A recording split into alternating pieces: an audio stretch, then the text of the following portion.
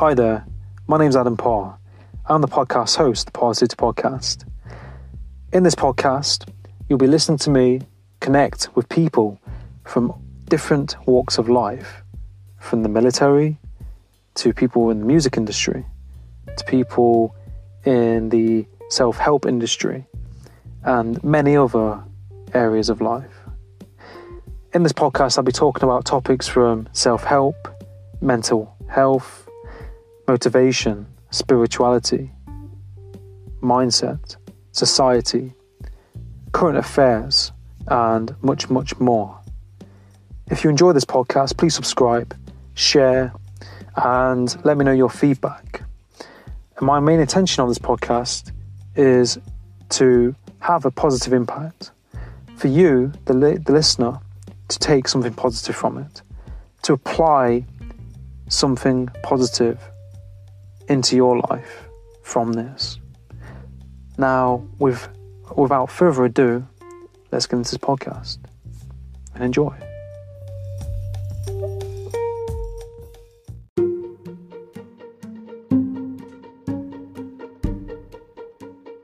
Hi, and welcome to the Parrsitivity podcast. On this episode, I'm joined by Stephan and Andert. On this episode, we talk about technology, hackers, ransomware, Stephan's new book, and much more.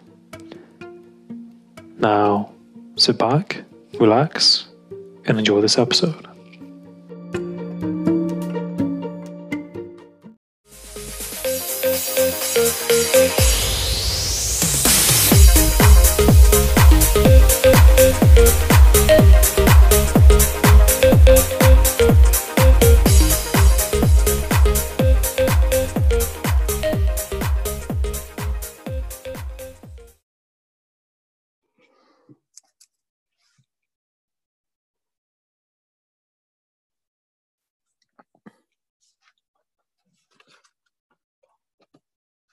Hi, Stephan. I can't hear you. I can see the picture. Can't see any video or hear any audio at the minute.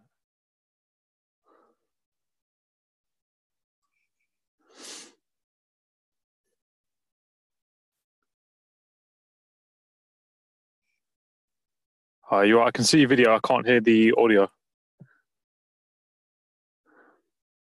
Might have to enable it. Oh, there we go. I can hear you now. All right. Well, good morning for me. Good afternoon for you. Right? Yeah, that's it. How are you doing? I'm doing excellent. How about yourself? How's life over Good, there on that good. side of the pond? Yeah, I'm good, thank you. It's kind of getting back to normal-ish a little bit. It's kind of easing the kind of like lockdown, so to speak. That kind of all kind of starts happening July the 4th. They're opening like pubs and restaurants, and kind of I think they're reducing like the social distancing. We've got a thing called social distancing, which is meant to be like 2 meters apart. I think they're shrinking that down to 1 meter apart. So it's gradually kind of easing a little bit, but we'll see what happens. Yep. Yeah, here it's I live in Arizona and we've opened up fairly significantly back up, and the restaurants are open, but social distancing, and there's no real clear guidelines that I've seen other than reducing the number of people in a restaurant at any given time. So most restaurants have alternated tables, or they've taken half their tables out and things like that. Yeah. All the servers and wait staff are all wearing masks. Some restaurants even require you to wear a mask to get to and from your table. Then once you're seated at your table, you can take your mask off to eat. Wow. Gosh, it's very different, isn't it? I mean, if somebody would have said to you like a couple of years ago, "Oh, by the way, this is going to happen," you'd be like, "What?" Write that down. That's good fiction. Yeah. Yeah. Or if I've been in the IT world for long enough that working from home has been part of my normal. But if you would have told me that everybody would be working from home, or the vast majority of people would be working from home, I'd say, oh no, there's too many corporate cultures that aren't ready for that. Yeah. And yet they did it. Yeah, it's crazy. I mean, but I think that a lot of people have got used to this way of living, or they quite like it. And I think a lot of people might be finding that they don't want to go back to that job. They'd rather work at home, or they might have found something that they enjoy doing at home. Yep. Yeah, that's one of the things I've always enjoyed about being able to work from home is I can take care of little things around the house in between a conference call, where when you're in the office, that time is consumed by water cooler talk and walking to the coffee machine or going downstairs to the break or to the coffee shop and buying a coffee and a donut. Now you didn't have that option for a long time. And so it's just a matter of, I mean, when I work at home, I start a load of laundry, water the lawn, check on the hot tub, things like that, just taking care of things. So it kind of has its perks, so you can kind of give a bit of TLC to the things that need it and then do what you got to do. Exactly. And still get more work done than you would get done if you were in the office, because you'd be spending time. The only catch is that if I'm an introvert, so for me, working at home is great, because then when I'm not on a call, I can just be by myself. But it's a career risk, because if you don't network, and that's a valuable part, the water cooler talk and the coffee breaks with coworkers is important for careers. People won't think of you. Like once I was working in the office at the time, most of the time, and there was two departments, and they didn't work when I started there. They didn't work together very well. There was an email with demands for one was serving the other one. Here's what I need. And it was just a push and shove. And when I started, I took a different approach and made friends with some of the people. And one day I was having lunch with, it was actually a Friday, having lunch with one of the guys from the other team. And I said, so what are you doing this weekend? He said, well, I'm working on this. And I said, oh, because I'm doing this, which is a conflict with what you're doing. What time are you doing that? Oh, we're supposed to start Saturday morning. I said, oh yeah, me too. Our bosses hadn't talked to each other. So we went back from lunch and got our bosses in the same room and came up with a better timing solution so that we weren't causing each other problems, or otherwise we would have had a really bad weekend. Yeah. No, like you said, there's that clash, isn't there? Like if you're in the workplace and you're in the office, and the timing and things like that. And that's that communication, isn't it? I think that communication's key, isn't it? Yep. Yeah. And so that's, one of the reasons I spend a lot of time on LinkedIn. I try and minimize it, in small chunks here and there, but just to touch bases with people and my network. And I've got other tools that I use to make sure that no part of my network gets too far neglected. And I can run reports off the database that I use and say, okay, who do I owe a phone call to? And it's not because I told you I'd call on this day. It's internally, I say, you know what? Adam's a good guy. We've got a lot in common, and I want to make sure I touch bases with him at least once a quarter. So we talk today. It'll get a database entry for today, and 90 days from today, it'll pop up on my contacts due list. So I can say, oh yeah, I haven't talked to Adam in a while. Hey, I wonder how his podcast is going, or things like that. Yeah. No, that's awesome. And I think I think that requires like a lot of self-discipline in some way, doesn't it, as well, to stay organized and keep up to date with what you're doing as well. And I think that's like, one of the good things, like you said, about working at home, is that you could have your own office, you could organize everything together. And so like in your work, 'cause I looked in your profile, and you've done lots of different things, but you specialize in like the field of technology. And is it helping businesses with their through technology? Exactly. My focus is on, I love technology. I'm as nerdy and geeky as they come, and I love talking and hearing about the latest greatest technology. But where I really come alive is when I find ways that technology can help a business. Technology for technology's sake is fun, but you're not going to help a business grow with that. But when you can tell a business, like a product that I work for now, we can help protect a business against ransomware. And that really makes businesses come alive. That they don't care about the technology and the names and everything behind the scenes. But when I'm talking to a CFO or a director of IT, and I explain to him in detail how ransomware happens, how he could get infected, and what our solution could do to protect him from that, should that happen, he goes, okay, where do I sign? Because that now he's not buying technology, he's buying a solution. And whatever technology I work with, that's my goal. Is I don't want to work with the technology that I can't apply or find an application for a business.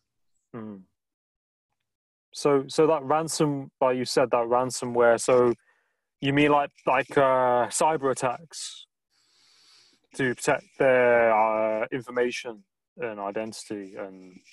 Well, yeah, the way ransomware works is a hacker will gain control of a company's servers, for example.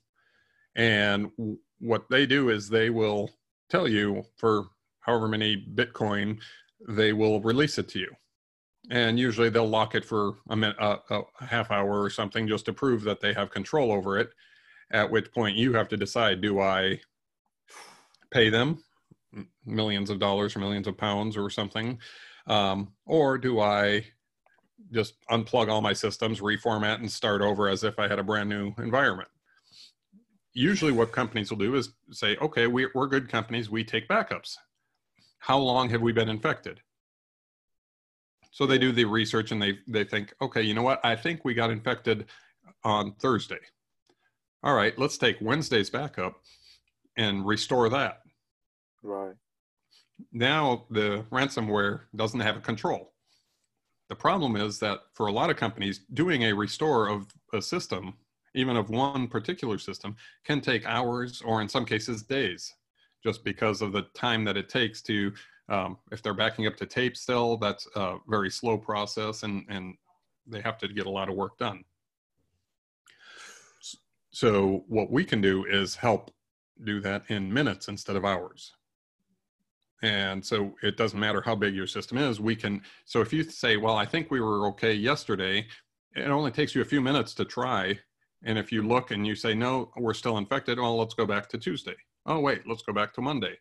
You could, even if you have to go back a week and you lose a week's worth of data, that's still better than having a complete wipe of your system or being out of pocket millions of dollars with no guarantee that they will release you. That's crazy. Like, how? So would people who do this? Is this like groups of people? Would you say, or can like somebody learn it themselves how to do it and just go ahead and try and hack? Is it usually teams that operate together? If that makes sense, like groups of people that try and. Yeah, I haven't had any direct interaction on that end of things with the ransomware. Criminals, I'll call them what it is. Yeah. But it can be anything from a teenage, they call them script kiddies. Just a kid that has finds a script to do this on the dark web, and they hack their school's computer to increase their grades, all the way up to organized crime in Europe or Asia, trying to control elections, for example. Yeah. Gosh, yeah. There's so much to technology. It's quite fascinating, isn't it? Like you said, you've got like the normal internet, there's the deep web, and you've got the dark web. And half. I think I saw some crazy statistics, and it said like we use, I think, like the normal internet on the surface, and that's like a couple %. And then you've got all this other data below where you don't see any of that. You don't see it. Yeah, it's it goes way down. It's like an iceberg. What we know about without doing a little bit of digging, and it gets scary real quick. Yeah, I've seen stories on YouTube about people's experiences, and I'm like, well, it's a bit like you shouldn't really play around with something you don't quite understand, do you? Because someone said you don't access the dark web accesses you, or something like that. yeah. There's definitely some risks involved in that. Because I think, like you said, with technology and businesses, there must be so much so much money and time probably has to go into businesses researching and trying to get the best software to protect their business. Mm-hmm. Yeah, I worked for one company in the financial sector, and obviously finances is kind of a critical deal when you're talking about money transfers and things like that. They actually had a whole department of people that were continuously trying to hack their own systems from the outside. So wow. and they were really good. They're called white hat hackers. They're hacking for good. And there's the big Black Hat conference. Well, typically it's in person in Vegas, and they actually have competitions there. And this company, their team of their employees that had gone to Black Hat had come in either first or second place, like 3 or 4 years in a row. Just that's all they did. I mean, your job is to go into work every day and try and get into a system of your employer without using anything your employer gave you. Wow. So they just try and find different ways, whether that's sending email to people. I would, at least once a month, I would get an email that if I wasn't paying attention, I might accidentally click on it. And that was not, and usually that what would happen, because once or twice they did catch me off guard, and the name sounded familiar, and I'm like, oh yeah, that's Bob over in security. Click. Oh no, I should have looked a little more closely, because the last name was spelled wrong and it was a different email address, and so they were doing things like that. But when that happened, part of that was education of the users of the company to know what to look for, because when that happened, it would pop up and say, busted, you weren't paying enough attention. You need to pay more attention to your email when you're reading. This could have been a hacker.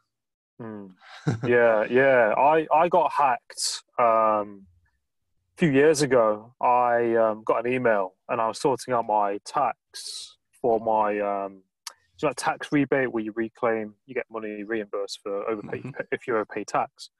Right. And I was sorting it out around that same time, and I got an email, and it said HM Revenue Customs, which is the our government side that sort all the finance out. And it said, oh, you're entitled to a tax reimburse of I think £700. And I was like, oh, okay, that looks legit. So I put in my details and pressed enter. And I think I had like £1,000 go out my account within the next day. And then I was then overdrawn, and then the banks couldn't really do much other than block my account. But I ended up getting the money back within a couple of months. But yeah, you've just got to keep an eye out and be very aware what you press and what you access. Easy as that. Exactly. I mean, and you may have seen I do a lot of traveling as well. Yeah.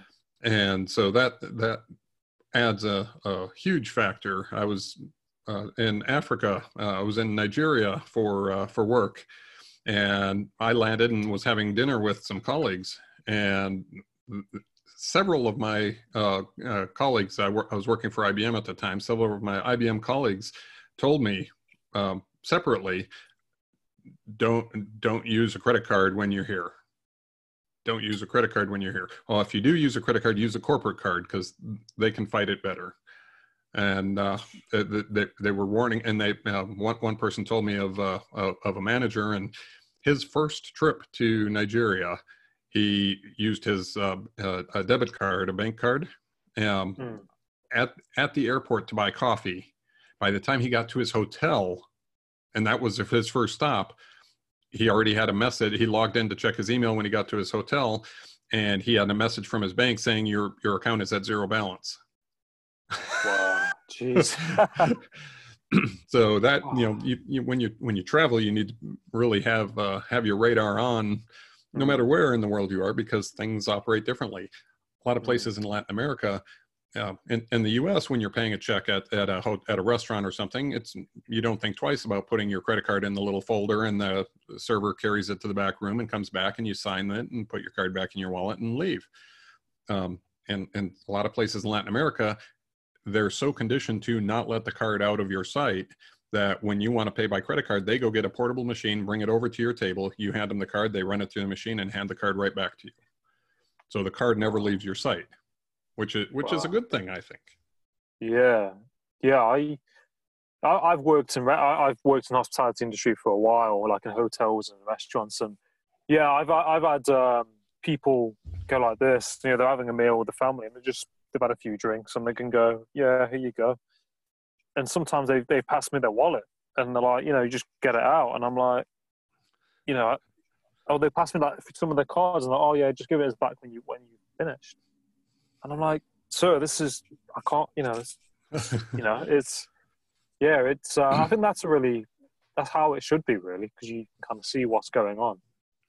Yeah, but again, I mean, combining the two things, travel and technology, a lot of your bank cards now you can set up for alerting. And I've got a couple cards that will alert me every time a charge goes through. So whether it's $7 at Starbucks or $2,000 at Best Buy, Yeah, I'll get a text message saying your American Express was just used at this location for this amount, which is really handy when I have that card for like Amazon and things like that. And I've got recurring things that I order. I'm like $12. Oh, that's right. This is coming in, so it yeah, helps me not forget about the recurring Netflix subscriptions and things like that you yeah, can forget about. yeah.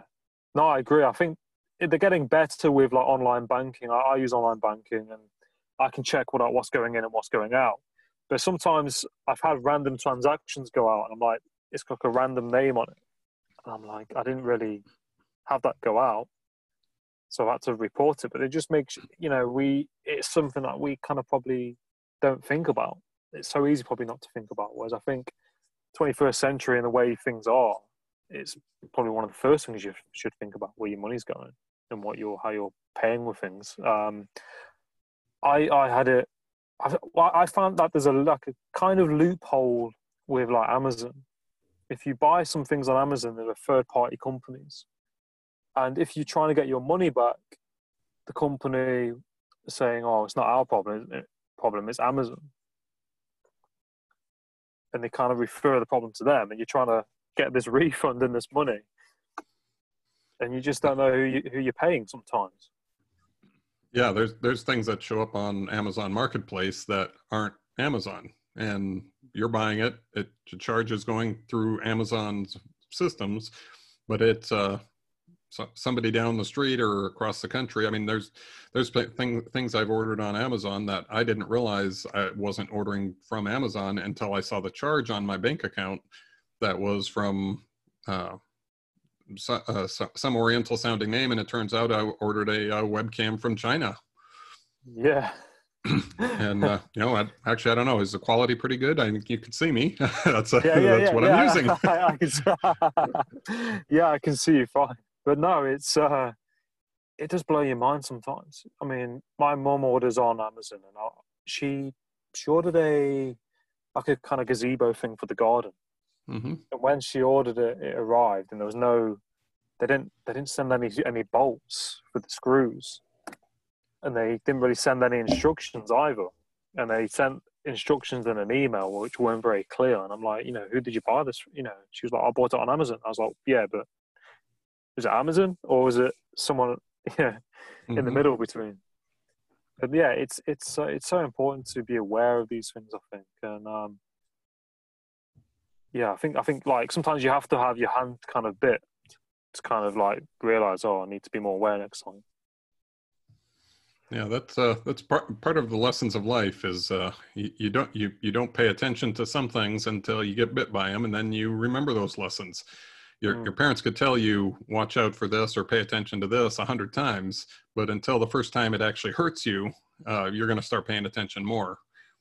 Yeah, I definitely agree.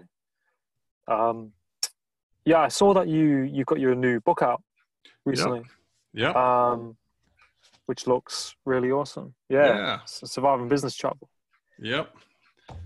It's a little new take on that, on what I wrote there with COVID, because that's changing a lot of things. But yeah, really, my goal was, you probably heard people say, oh, I wish I could travel as much as you do, because I'd love to be able to travel and have my company pay for it.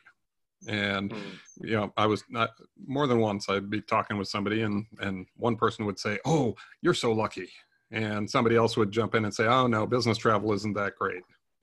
And so I really wrote this book for both of those people. Usually the younger people that haven't done much business travel that are still excited about it or excited about the possibility of doing it. And the more grizzled veterans who have been burned out, excuse me, on business travel and tired of it. And both of those people can learn something. The burned out person can find some ways to re-energize their business travel and get more enjoyment out of it. And the person who hasn't started business travel yet can really maximize the benefits that you can get from business travel. The points, the miles, the status, and loyalty programs and things like that. And at the same time, learn the lessons, hopefully in advance, of not getting burnt out. Because it's much more fun to do something you wanted to do, you do it and you enjoy it, and not get burned out on it.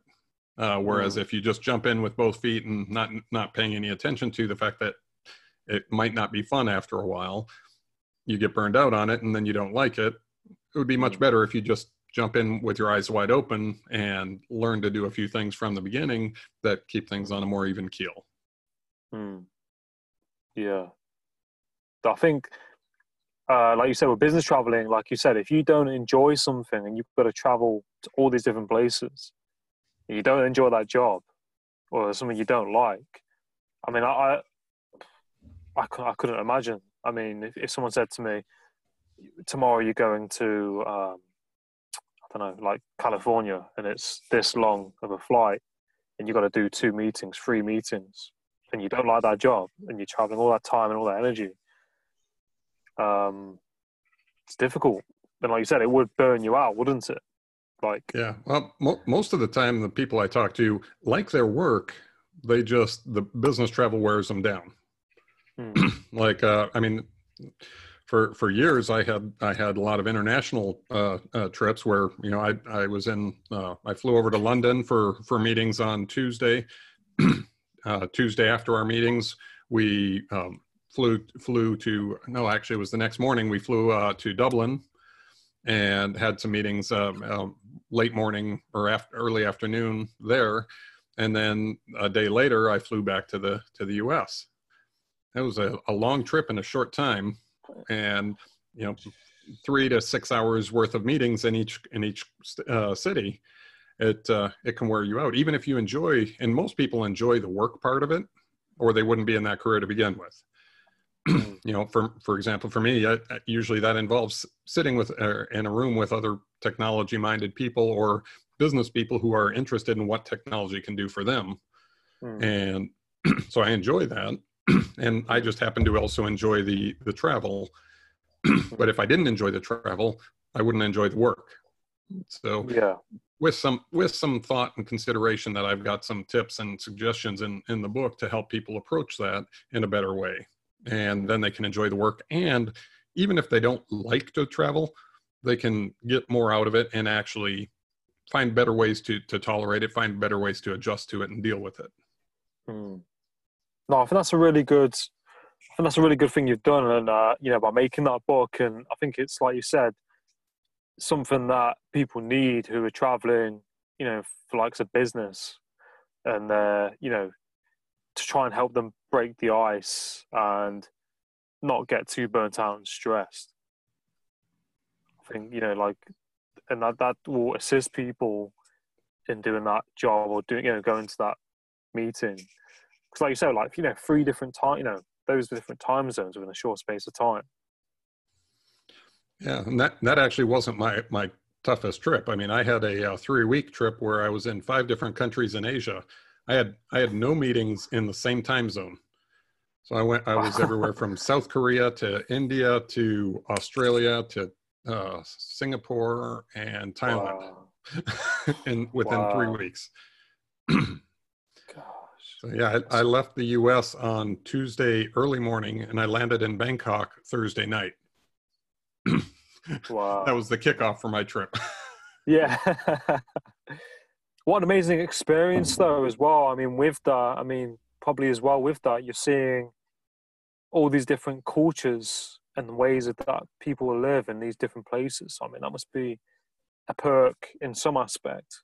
You know, you're seeing lots of different places, and probably some places that people don't get the opportunity to see.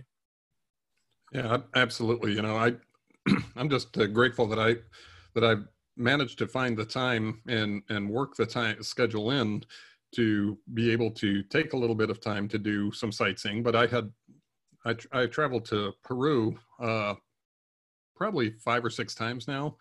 At least 3 of those times I was in the country for less than 24 hours. Just because of my trip schedule was usually involved spending a day in Peru. So I'd fly, and the flight I took got me in at red eye, so I'd get in there at midnight or 1 a.m. and I would sleep for a couple hours, get up, go to the meetings for all day, go back to the hotel, grab my suitcase, grab a bite to eat on the way back to the airport, and catch the next red eye flight to the next country on my trip. But even in those trips, I managed to find a couple hours. You know, I'm going to eat anyway. I can either go to the airport early and eat at a hotel, at a restaurant at the airport, or I can leave my bags at the bellhop at the hotel and ask the concierge, what's the best typical Peruvian place I can eat around here? And he says, oh, how long do you have? Well, I've got 2 hours before I need to head to the airport. He's like, okay, well, you go down here and take a left. There's this little dive bar, and my friend Jose runs the place. Tell him I sent you, and you have just the most amazing time.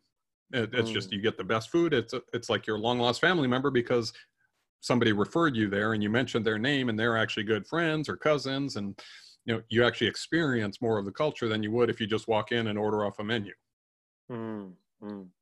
So that's the little things that you can do to get more connection with the culture instead of just trying the food. You know, meet the people, try the food, all as part of one package. Then you're getting a whole different taste of the country. Yeah, no, exactly. I mean, it's so important to travel, isn't it? Like I've been to a few places. I went to New York last January with my friend, and that was amazing. For 4 or 5 days we went, and yeah, like you said, to see different cultures and see how things work. You know, I think you grow as a person in some way. Definitely, yeah. I think it makes you think as well when you travel, doesn't it? Yeah, I was actually raised in another country, so I grew up. Part of my growing up was here in the U.S. and part of it was in Ecuador. So wow. I grew up multicultural. So my mindset has always been understanding different people, different cultures better than other people at times, just because I was raised differently. So I know, you know, what it's like to not fit in. You know, when, you know, my first day of 3rd grade, I was taller than everybody in my grade school. I stood out like a sore thumb. I was the only person that didn't have jet black hair, and I didn't speak a word of Spanish. So my mom said, she said, I'll stay right outside your classroom, and if you have a question, just raise your hand. The teacher will nod at you and point to you, and you can come out and ask me your question. And so first recess, you know, 3rd grader, I'm in a new country. I don't speak a word of the language. I'm standing there next to my mom just crying because I don't know how I'm going to figure this stuff out. And one of my classmates came up and asked my mom, he said, is your son retarded? And my mom said, what? And he said, yeah, is he mentally retarded? And she said, no, why would you ask that? He said, well, he's taller than us, so he must be older. He doesn't speak Spanish. He doesn't read Spanish, and he doesn't speak or doesn't read, speak, or understand Spanish. Yeah. That, well, 3rd grade logic, that was made a lot of sense. Yeah. And she's like, no, actually, in our country, a lot of people are a lot taller, first of all. And in our language, he's actually a very good reader. He reads at like an advanced level, because I was reading at 6th grade level when I was in 3rd grade. And she said, now imagine, and she tells this little boy, imagine if tomorrow you came to our country where nobody spoke Spanish and nobody looked like you. How would you feel? And he said, oh, I'd be scared. So he put his arm around me and said, soy Juan, quiero ser tu amigo. And he told my mom to translate, and she said, his name is Juan, and he wants to be your friend. And that was my first friend. And, 2 weeks later, I was correcting my parents' Spanish. Wow. So, when you have that kind of immersion, you know how it feels to feel different. Yeah. And you also understand how it feels to be accepted, even though you're different. And so that's why, inclusiveness and acceptance is just kind of a part of my core values of what, I don't care what your background is. I'm going to accept you based on who you are and not what you look like or what language you speak. Yeah. Gosh. Yeah, no, I completely agree. And I think like that experience, going to a different country and like you said, not knowing how to speak or, like, because of that language barrier and that culture and like you said, the size of how, what you were compared to them, like you felt like, don't belong here. But then again, on the flip side, he would feel the same and they would feel the same, if they went to like America or somewhere else. Mm-hmm. What is it that kind of took you there? Was it like your was it your parents working over there? Or? Yeah, my parents were missionaries, so we moved down there before I started third grade, and third grade came around, and so it was time for school. Yeah. How long was you there? Sorry. Total of 10 years. We came back to the States for 1 year. My sixth grade was back in the U.S. And, it's kind of funny because a lot of people have this vision in their mind of some countries being third world countries and maybe not as good of an education. When we came back for sixth grade, I had to take standardized tests to make sure that I could be in sixth grade. They didn't want me to be held back in the class. So I took all their tests, and if you scored a 5.9 or better, you were ready for sixth grade. I scored above a 7 on all of my subjects except for English, which makes sense because English was kind of a special. I had a special tutor for English grammar and literature and things like that. But I scored a 6.9, which basically meant I was ready for seventh grade educationally when I started sixth grade in the U.S. Wow. So I had a better education, I feel, down there than I would have in the U.S. Gosh. Makes you think, doesn't it? Like, how do you? and it's a whole different system down there too, because in the U.S. at least, it's a very textbook heavy educational system. You have a textbook and you read it, and then you have a teacher lectures about it, and you may have some class discussion about it. And down there, you had the same lecture and discussion about things, but it would alternate. And there would be two classes on a given topic. And the first hour was dictation. And the teacher would talk slowly, and your goal as a student was to write it down as fast as you could to keep up with him. So you were basically writing your own textbook as you went. Jeez. And then part of your homework was to transcribe that into more legible copy in your subject book. And then you would be ready for the class when he would discuss, and he'd say, oh, what year did this happen? Okay, and why was that important? And so because you now have written it twice, you kind of absorbed a little bit more than you would have if you just read it and kind of in one ear out, in your eyes, out your ears, Yeah. No, I think that's a much better way to learn, I find. Because then again, it's up to you, isn't it? You're writing it down, and I think through writing things down, you take it in more. I found if I write notes or if I read something, you write it down and you absorb it, and through that repetition, rather like you said, in the way that a lot of other schools operate, especially when I was at school. Like you said, teachers read off something, you're sat there, you listen to it, and half of it goes in, and then the other half goes out. And then I think you end up, unless you take notes or you work on it, you. I remember having school days and having all these subjects, and then afterwards I'm like, what did I learn today? And I'm like thinking I've had. So. One of the people I like to follow online, and I've taken a couple of his classes, is I don't know if you've heard of Jim Quick, Yes, Jim Kwik. Quick. One of the things he talks about is note making, not note taking. And if you just try, most people, when they take notes, try and capture exactly what was said or the information that was conveyed. And that's part of it. There's some important factors that you need to write down to help you remember that. But he divides the page in half, and on the other side, he says to use it for note making, and basically make notes about how did that make you feel? How could you use that?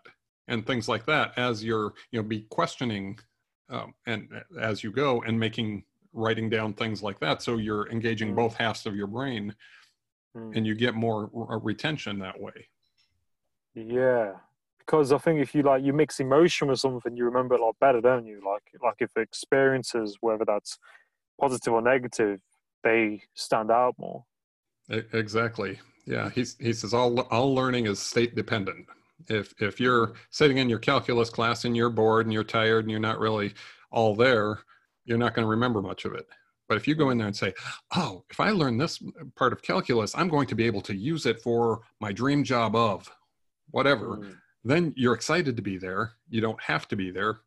That's why people enjoy elective classes at the university so much more sometimes than the mandatory classes. You have to take a history class. I really don't care what date this happened, because I just have to take that class. Whereas if you're a history major, that's your choice. You're choosing that. That's what makes you come alive. You're going to remember that stuff better. Yeah. It makes you realize, doesn't it? Like, why, like the school system, people going to school, they're being told information that, like you said, they're not, unless they're interested in it, then they'll absorb it. Whereas if it's like, you have to do this, you have to do this. Oh, okay. Yeah, no, I think education is very important. And I think, if you really like something, then pursue it. Because I saw that you got a master's in business. I'll put it down. Global management. Global management, yeah. Yep. So what does that involve in, or was it in some way? Well, the coursework was amazing, because I've been, having been raised in another country, and having traveled into over 25 countries, I thought I had a pretty good grip on what the world looks like and how the world operates in different places, and I did. But what some of the coursework gave me, talking about different cultures, is understanding at a more intellectual and formalized way the things I already knew. And I knew things in a certain way. Like, I'll give you an example. I went to, different countries have different impact on our different weight to relationships. And in the U.S., business is business. You walk in, and if I ask you too many questions about your personal life before we start talking business, you look at me kind of funny, because you're wasting my time. This is a business meeting. How my dog's doing doesn't really matter. But in a lot of Latin America, they are a lot more social and relationship driven. So I was in one country, and I was going with a sales guy down there to visit a customer. And the meeting was at 5 o'clock in the afternoon. And I said, so what's a normal working day here? He said, oh, usually people are done by 4 or 5 in the afternoon. I said, so is this after hours meeting? He said, yeah, they agreed to take this meeting because you're here in town, and they wanted to meet you and hear what you have to say. So it's really more of a favor for them to accept my meeting.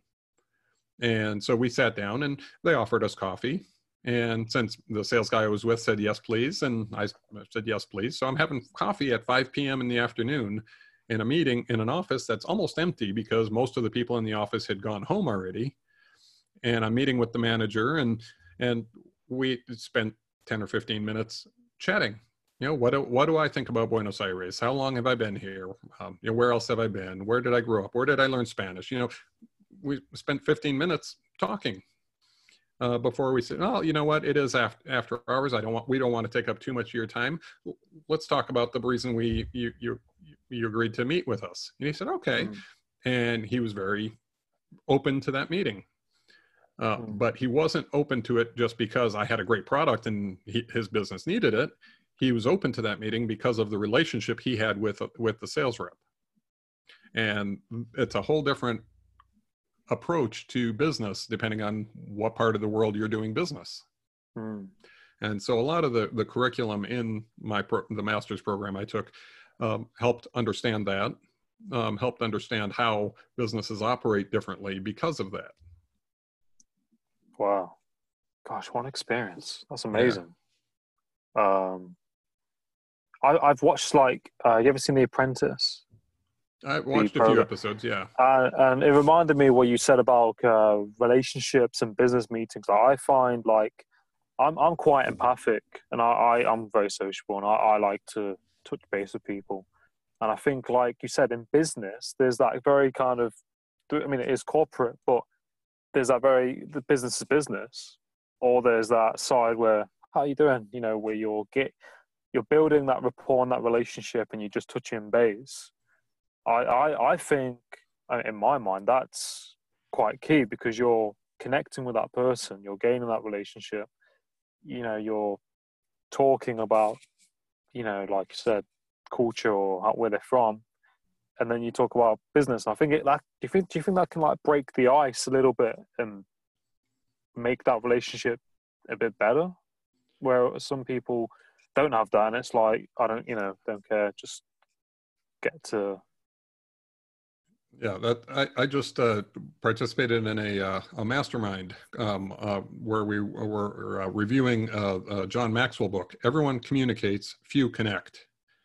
And that was one of the things that we talked about, was ways that you can do more than just communicate. If I walk into a meeting and I have my agenda and I sit down and say, hi, Adam, I'm here because I want to tell you about this, and here's why it can help your business. Okay, we're not going to connect. If I walk into a meeting and say, hey, Adam, how are you doing? Hey, I heard you were on holiday in New York last year. What did you think of that? You know, I still remember my first trip to New York. It was amazing. You know, those tall buildings, and I felt, we connected more over that shared experience of talking about our first trips to New York. Yeah. And that's a connection that then when we move to the next phase of the conversation and start talking about business, now it's not just cold hard facts. It's a relationship. And, I wouldn't be telling you about this if I didn't think it would help you. And you're going to say, okay, I get that. So that's such a huge part of, all business. What are your favorite restaurants? Your favorite restaurants are the ones where the servers are friendly and, remember you. You may only go there once every couple of months. There's a steakhouse my wife and I love, but the manager comes over to our table and says, oh, so good to see you guys again. He may or may not remember my name, but I think he does. But, we only go there, every couple of months. But yet we get welcomed warmly as if we're in there every night. That's one of our favorite places because of that. So it's that relationship. It's not just, here's your food. McDonald's, fast food, drive-through. Okay, that's just something convenient to fill your stomach if you're in a hurry. Yeah. So I think, like you said, if people go that extra mile, you're more likely to return. I think, like you said, it depends. It is the drive-through. It is what it is. But I think that's why, a lot of companies. Why empathy is important, isn't it? Empathy and understanding people. There's I know that business meetings and that's corporate, and that's part of it. So you have, I think like I said, I think there's a time and a place, isn't there? But if you can just break the ice and be kind, then go into business, I think it's more balanced. Yep, absolutely. Well, just looking at the time, I right. know I have something at the top of the hour, and don't want to take up all of your day. Yeah. No, of course. I'm sorry. I could I could talk all day to. No, I enjoy it as well. Yeah, but no, Stephen, it's been an absolute pleasure having you on the podcast, and it really, really means a lot. And I all wish you all the best with your book as well.